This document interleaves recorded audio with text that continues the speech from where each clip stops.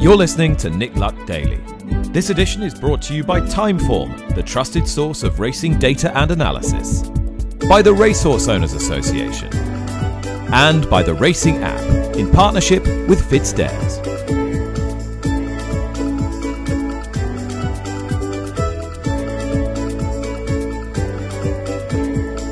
Good morning, thank you for listening to the Nick Luck Daily podcast. Charlotte Greenway in for Nick today, Thursday the 15th of February.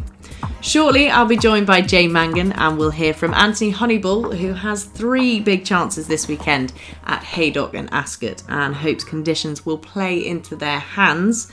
Also, Simon Sweeting is along to discuss the announcement that the high value developmental race initiative will continue this year on the flat on a larger scale. And Laura King brings us the latest from Dubai. However, first we must start with the sad news that yesterday morning Maureen Mullins passed away following a short illness. Mother to Sandra, Willie, George, Tony and Tom, someone who knew Maureen well and knows the family very well is Ted Walsh, who's with me now. Ted, from what I've read in all the articles over the last 24 hours, it's pretty clear that she was a remarkable lady. She was indeed. I knew her all my life, all my life. From the time I was 10 or 12 going racing with my own parents. She was around their generation. And she was always, as I said, Mrs. Mullins to me for many, many years until I got older. Then she became Maureen. But I knew her well and was a great admirer of her husband's. And she was very much part of the whole success story of the Mullinses, being a great partner to Paddy in life, and then the mother of all the others and grandmother. And she was a great woman. She was always there for the good days, but she was more importantly around for the not so good days. And she was very much part of the success story of the Mullins dynasty. She knew the game, or the sport, or whatever you want to call it, inside out. She knew the pitfalls and the good days and the bad days, and she enjoyed them all. And she was a remarkable woman. And she was sort of, if you could say it, the female face of Irish racing anyway. Everyone knew Maureen Mullins. And she had a great life. She had a great partner in Paddy and saw him become a truly world-class trainer, both on the flat and over jumps. And she then, of course, Willie and the rest of the family as well, all the success they had. And she was she was a remarkable woman. She had a great life now, and she lived it to the full. And it's always sad to see somebody go, but she definitely, if everyone else got as good a run at the thing as she did, you'd have no complaints. And you mentioned the dynasty that she's left behind. It's amazing what she did herself as an owner, a breeder. You mentioned the support to her late husband Paddy, and now through her sort of children and grandchildren, she must have been incredibly proud. Oh, sure. Why wouldn't you be? Could you just imagine if any one of them were as successful as all of them have been, right through from Patrick now, our grandson, and her other grandsons, Charlie, and I can't think of all their names now along the line, and her own sons, and she had you could just keep on rattling them out one after the other. I mean, Willie is on the verge of training 100 winners at the Shelton Festival, let alone how often he's been champion. Patrick has been champion amateur so many times we've lost count, and Tony himself was champion jockey and rode the Great Bear Dawn Run, and she was there for those times as well too, when it must have been awkward for both Paddy and herself to see Mrs. Hill want to change and taken off Tony to put on Jonjo. And that can't have been easy, but yet she was there side by side with him and steered the ship through, you could say, muddy waters for a while. It sounds like she was very diplomatic as well. And great diplomat. And she had a great success as a breeder and a great knowledge of the sport. She also, I remember going to America when the good mare she had with Paddy won at Dueling Grounds at Grable, and that's a long, long time ago. And then, of course, Hurry Harriet win the Champion Stakes, beating Ale France. I mean, some people might forget that, but they were huge moments in racing, and in particular in the Mullins household. And she was there for it all and very much part of it all. Lovely words from Ted Walsh there, and we are very much thinking of all of Maureen's family at this difficult time. Jane Mangan is now alongside me, and Jane, a very special lady who no doubt will be remembered for a very, very long time. Absolutely. When you have or justify having a family tree in the industry paper, that tells you the legacy that you have left behind. Look, I was an admirer of Maureen Mullins from as long as I can remember going to the races, but it's interesting reading the words of Ted Walsh, who grew up with her. She was the same age as his parents, and I'll tell you that she's in the game almost 7 or 8 decades. What I found most remarkable about Maureen Mullins was when her husband, the late great Paddy Mullins, died in 2010. You wonder how some people will react to that, and a lot of partners, they fade or they go into the background and you see less of them. I would argue when Paddy Mullins passed, Maureen got out more and was more vivacious and was more present at all of the race meetings, and that's not only a credit to her to continue persevering, living life to the fullest, but also a credit to her family who, just love getting her out and having her with them at the races. And we see so many pictures shared last night and so many wonderful memories shared following the news of her passing from her family. And she like famous stories of her turning up at the Cheltenham Festival or Ascot and her family not realising she was coming. She just decided herself that she would come, and that was in her 80s and 90s. So, and a remarkable woman who saw so much. We'll all remember the stories of Dawn Run and Mrs. Hill, on to when Duvan came into the yard in Closutton and she said, "That's the best horse I've seen in here in a very long time."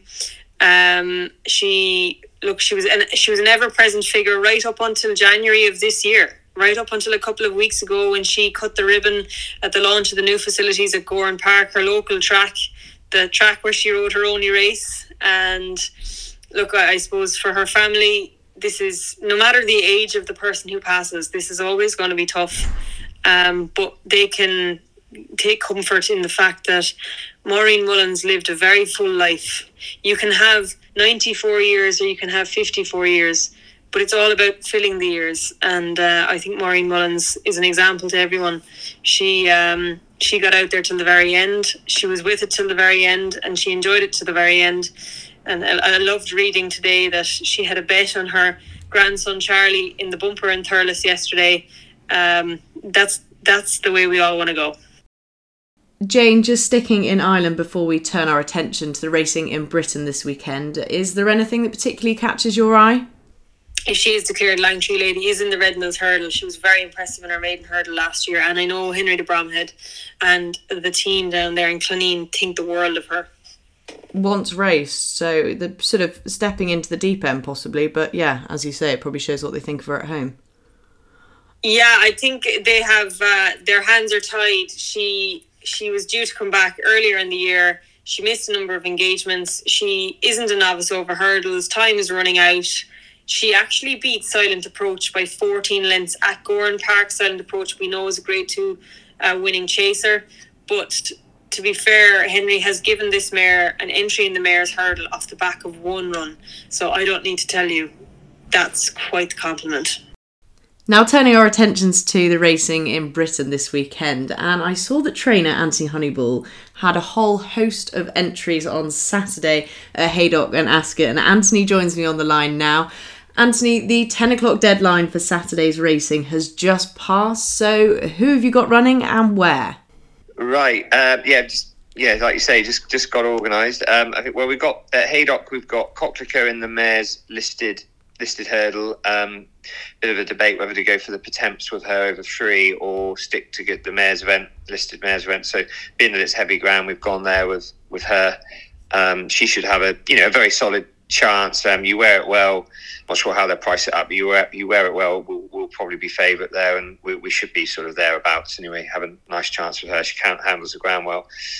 We've got Credo in the Grand National Trial. She's run really well up at Haydock on a few occasions this season in decent races.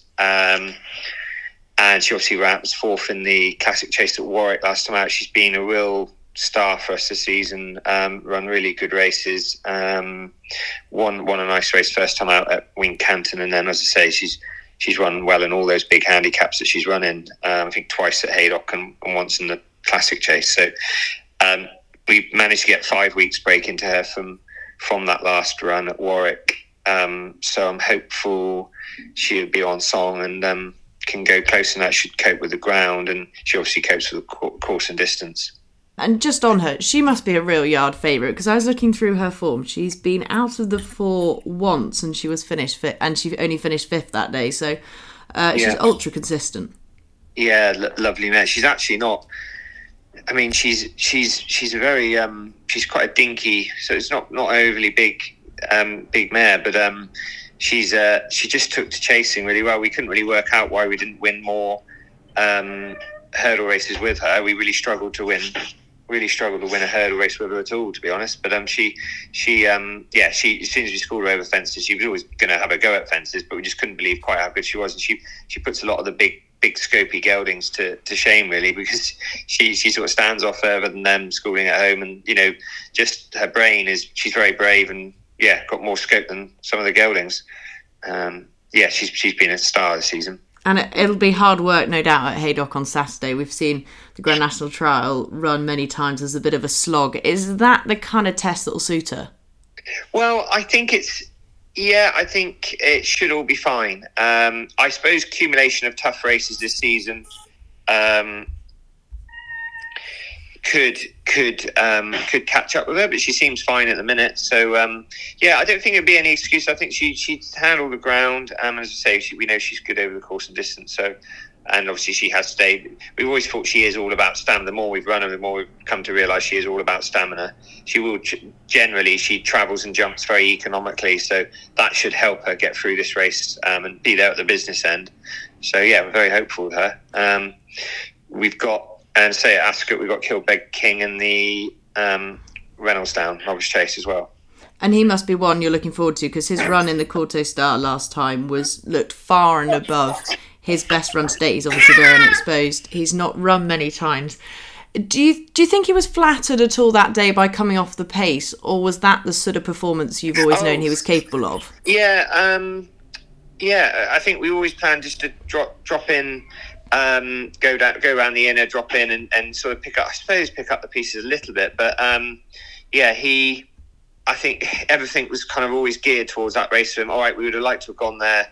We'd like to have gone there being favourite or something like that. But we sort of went there a little bit on the back foot, but we still sort of felt we'd be brave enough to have a go at it. And he was geared up. He did take 2 runs to get fit. He's a really big burly horse, and he really needed those first 2 runs. So it was all geared towards running well in that Quarto Star. We obviously would have liked to have gone there, like I say, a little bit more of a favourite. But it didn't surprise us really that he showed up so well. And I think they did go a good old lick early on, so he sort of had to stay out the firing line a little bit. But there were certainly 2 that sort of found it all a bit too hot quite early on, and he was the one that... he managed to. I mean, Hermes Allen and the French horse really went at it, and we managed to pick up. I did think turning in for about 5 seconds, I thought we might win. And then the next 5 seconds, I thought, well, we might be second here. And to be fair, Hermes Allen really stuck to the task well to hold us off. But we made a little bit of a mistake at the last. But I think that gives him a real good shout on Saturday in the Reynoldstown, that run. And ground-wise, Ascot seemed to have escaped the rain that the rest of the country seems to have seen. It's currently good to soft there. Will that suit him?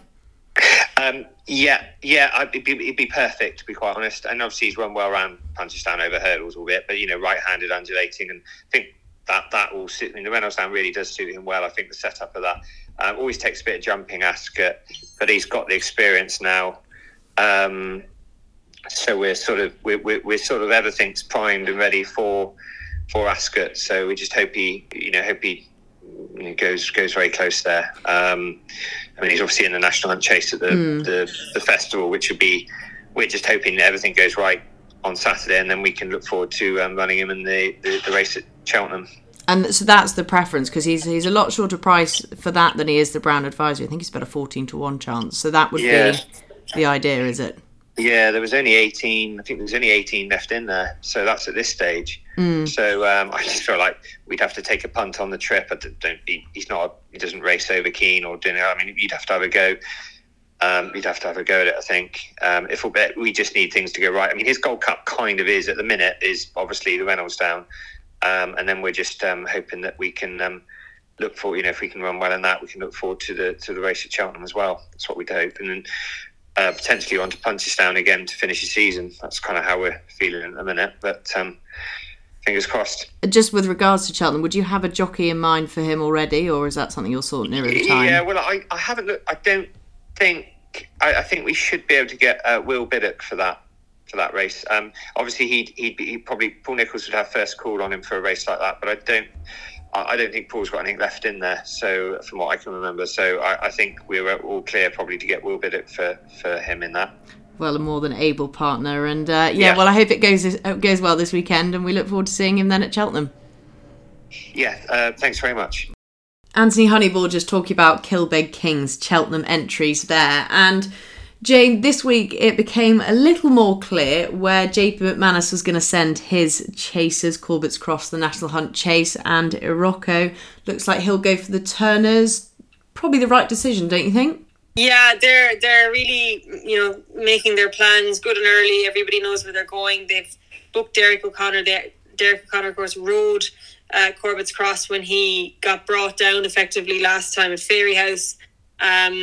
Look, we all know what happens Corbett's Cross in the Albert Bartlett last year.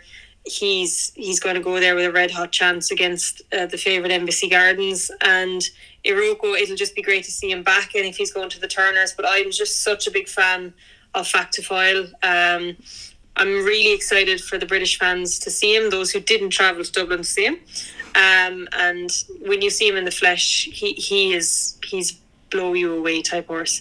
JP McManus has assembled such a depth of quality this year. Again, talking about horses aside from the obvious, everybody's going to be on Sergino for the Triumph, but wait till you see Margeborough in the paddock for the Triumph. He doesn't look like a Triumph horse. He looks like he should be running in the Arkle, but he's from the Dublin Racing Festival. He was the horse I'd take out of that juvenile hurdle. So yeah, it's exciting times. 4 weeks to go, Charlotte. 4 weeks to go. And just while we're sticking with Willie Mullins's Cheltenham possibles, there's been a lot of chat this week following the media day at his which way Ballyburn's going to go. If he was yours, where would you be running him? Supreme. Absolutely, no doubt about it. I don't think there'd be any question in their mind if they didn't have mystical power. You can look at his pedigree. Oh, he's a brother to Noble Endeavour, he's by Flemonsford, this and that and the other. But Ruby Walsh has been saying for years that it takes stamina to win the Supreme, and that the Ballymore can often turn into a game of speed. So I would. That's the way I would be leaning. But they'll wait until the very last hour and make their decision. But he's quite a. Paul Townend was interesting post-race at Dublin Racing Festival. He said this horse isn't as keen as he looks. It's just the way he carries his head down. So that will give them options if they want to go up to the intermediate distance, that he isn't a tearaway like a Dicer Dynamo, or he's not unmanageable. So yeah, I think for me he's the best novice hurdler over here, and I hope he proves it. Okay, Jane, the news we got last week was that Milton Harris was going to appeal the BHA's decision not to grant him a licence on safeguarding grounds, but it appears he's done a U-turn. What's going on here? Yeah, so we learned yesterday that Milton Harris has withdrawn his appeal. The BHA confirmed that. Just a little backtrack. Milton Harris had his licence suspended last November, and it was withdrawn by the BHA in January after being ruled that he was not a fit and proper person to hold a training licence. He looked set to appeal. He has subsequently withdrawn that appeal, and that's probably the latest. I don't know if there's another chapter to this story, but that's what came out in the wash yesterday. And Jane, more news from the BHA yesterday, this time regarding jockey Dylan Kitt, who I'm sure many of the listeners will know exactly who he is. But for those who don't, just give us a bit of background on this case and what's going on now. Yeah, so Dylan rode Hilson in Worcester of July of last year for Chris Honor in a 2.5 mile conditional riders. handicap hurdle where he finished third, just beaten over a length. It was a ride that caught the attention of the stewards. The horse had opened at 7-1 in the morning and was at one point he was 2-1 favourite before drifting back out to 11-1. So I'd imagine that trend also caught the eye of the stewards. It looked like he was tenderly handled in the home straight, and subsequently we know the horse got a 40-day ban, and Dylan Kitts himself was referred to the BHA stewards. Subsequently we have learned that Dylan has been handed a ban from racecourses, stables and all licensed premises after being served by the BHA yesterday for failing to cooperate with their investigation. So it looks like we're going from the frying pan into the fire for Dylan Kitts. Now, from the bad news to the good news from the BHA, as today they've announced that the high-value developmental races that were brought into the British Flat programme last year for the first time have been extended. And Chairman of British Stallion Studs EBF, Simon Sweeting, joins me on the line now. Simon, EBF are on board with this initiative for the first time this year. So just for anyone who doesn't know what it is, just tell us about how it works and how many races this will encompass in 2024. Morning, Charlotte, and thank you very much for having me. Yeah, it's a really exciting project. There's going to be, there's considered to be that, or we think that British racing is falling behind in the prize money in the development races area. So, novice and maiden races. We're joining a scheme this year that was started last year. There's going to be 84 races with a total prize money of near enough $3.5 million. For regular maiden and novice races, run for a minimum of 40,000, and restricted novice and maiden races run for a minimum of 30,000. So, for example, the first one is going to be the 28th of May. The Brocklesby will be run at the start of the British turf season up in Doncaster, and that will have a value of £40,000, which is a really exciting start. And so what's the aim of this initiative? Obviously, you're targeting mainly 2-year-olds. What's the hope? Yes, 2-year-olds. There are some 3-year-old races, but the aim is by putting a lot of money into the development races for the early part of horses' careers, that it'll be a boost for the breeding industry and encourage people to purchase horses and start their racing careers in the UK. And if they know that there is good prize money on offer when they have their horses here, then hopefully that's going to encourage and help the sales and help the breeding industry at the same time.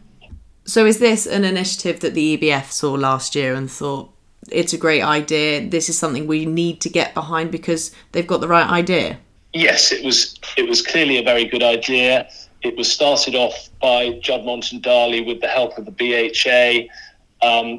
We certainly wanted to be involved because we thought it was the sort of thing that the EBF, British Stallion Studs money would be useful to encourage. Tattersalls have also joined in, and we've also got to thank the BHA and the Levy Board for their support from the Development Fund. So sure, it's a great initiative, and it can surely only help the British breeding industry and racing industry.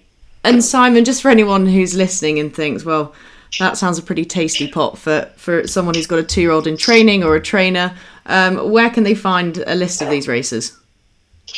There's going to be a full list of the races today. It'll be downloaded on the EBF website from 11 o'clock this morning. So just go to ebfstallions.com, head to the news section, and it's all up there.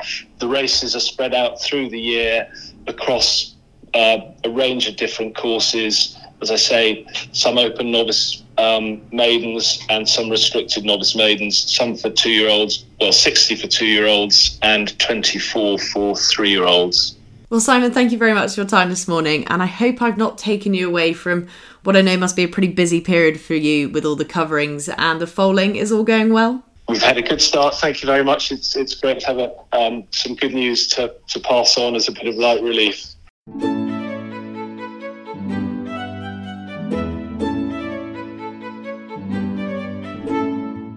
Okay, it's Thursday, so it's time for an update on the racing from Dubai, and managing editor of World Horse Racing, Laura King, is with me. Laura, an 8-race card at Meydan tomorrow. Who are you looking forward to seeing? Yeah, we've got 9 actually. Don't forget the Moravians in the opener, but it's a really competitive card. I think we've got 5 maximum field races. We've got oversubscribed races. People are desperate to get a piece of the action. And our feature is the Lord Glitters handicap. I love that they've named a race after Lord Glitters. And this is really interesting. We've got Jamie Osborne, who's got a big weekend coming up in the Middle East. He's got Uzo in here, aiming to build on his win last time. And then we've got a runner from Denmark in Good Fortune, a former Carnival winner. We've got one for Ian Williams in Silent Film, a couple for George Bowie, Naxos and All the King's Men. It is a very, very competitive race. I wouldn't want to have a strong view in any direction in that one. So we're going to have no help in that at all if you had to put a bet on even each way? Where are you going?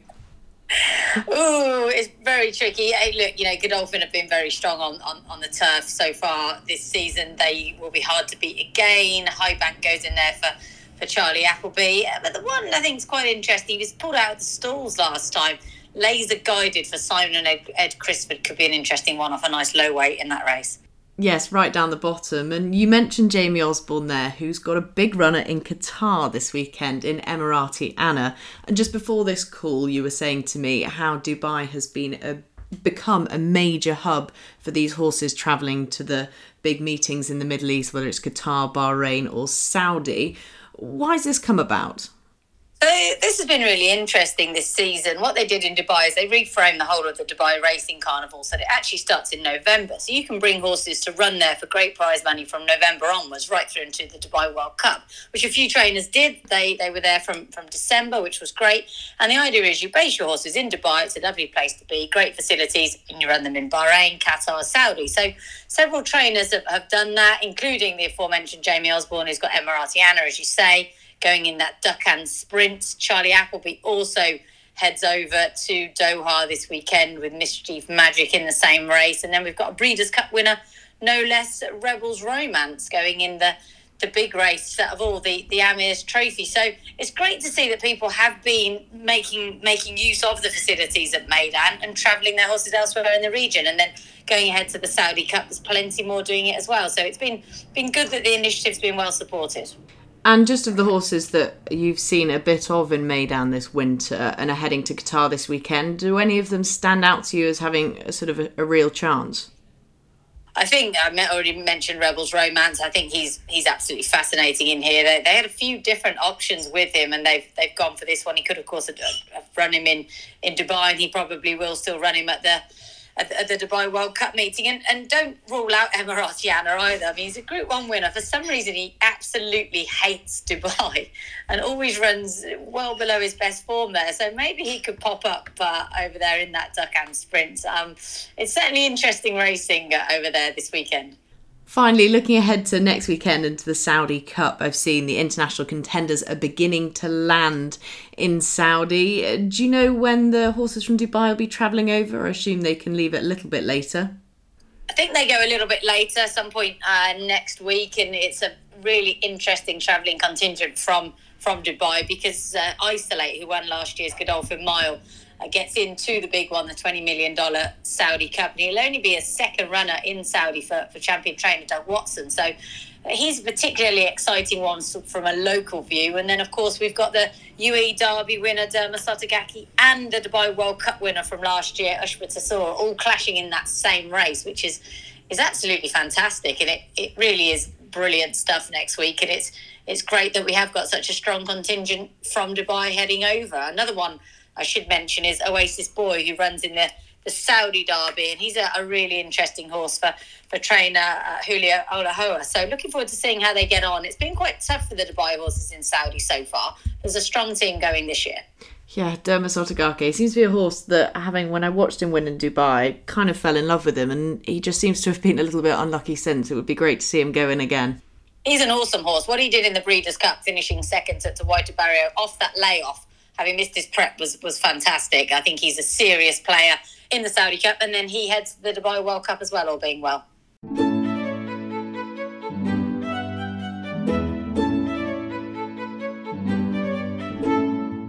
Well, Jane, all that's left is a tip, and I know you're heading to Clonmel today, so is that where we're getting your tip from as well?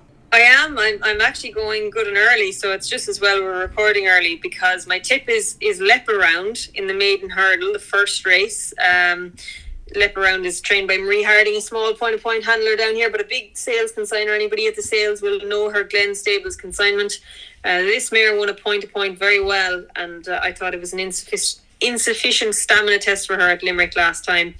Considering, as I said, it has not stopped raining over here, I think she will be one that will love the slow motion conditions at Clonmel today.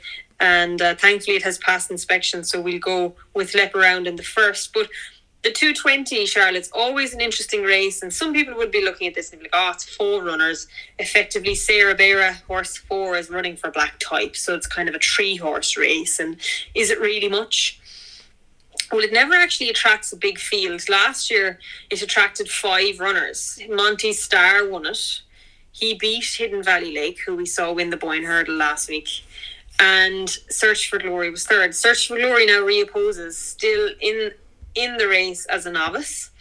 But it's always going to be remembered as the race that in 2019, Allaho and Ruby Walsh beat Manila Indo and Rachel Blackmore, and Allaho went off favourite for the Albert Bartlett, only to be beaten by a 33-1 shot or 40-1 shot Manila Indo.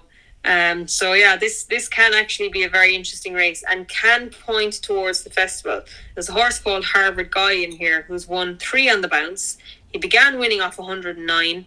He's an official rating today of 142. So Harvard Guy, where will the ceiling lie? Yeah, I think the step up to 3 miles is really going to suit him, isn't it? Because he was staying on late last time and got up late. But he hasn't got any entries at the Cheltenham Festival. They might have to supplement him for something like the Albert Bartlett.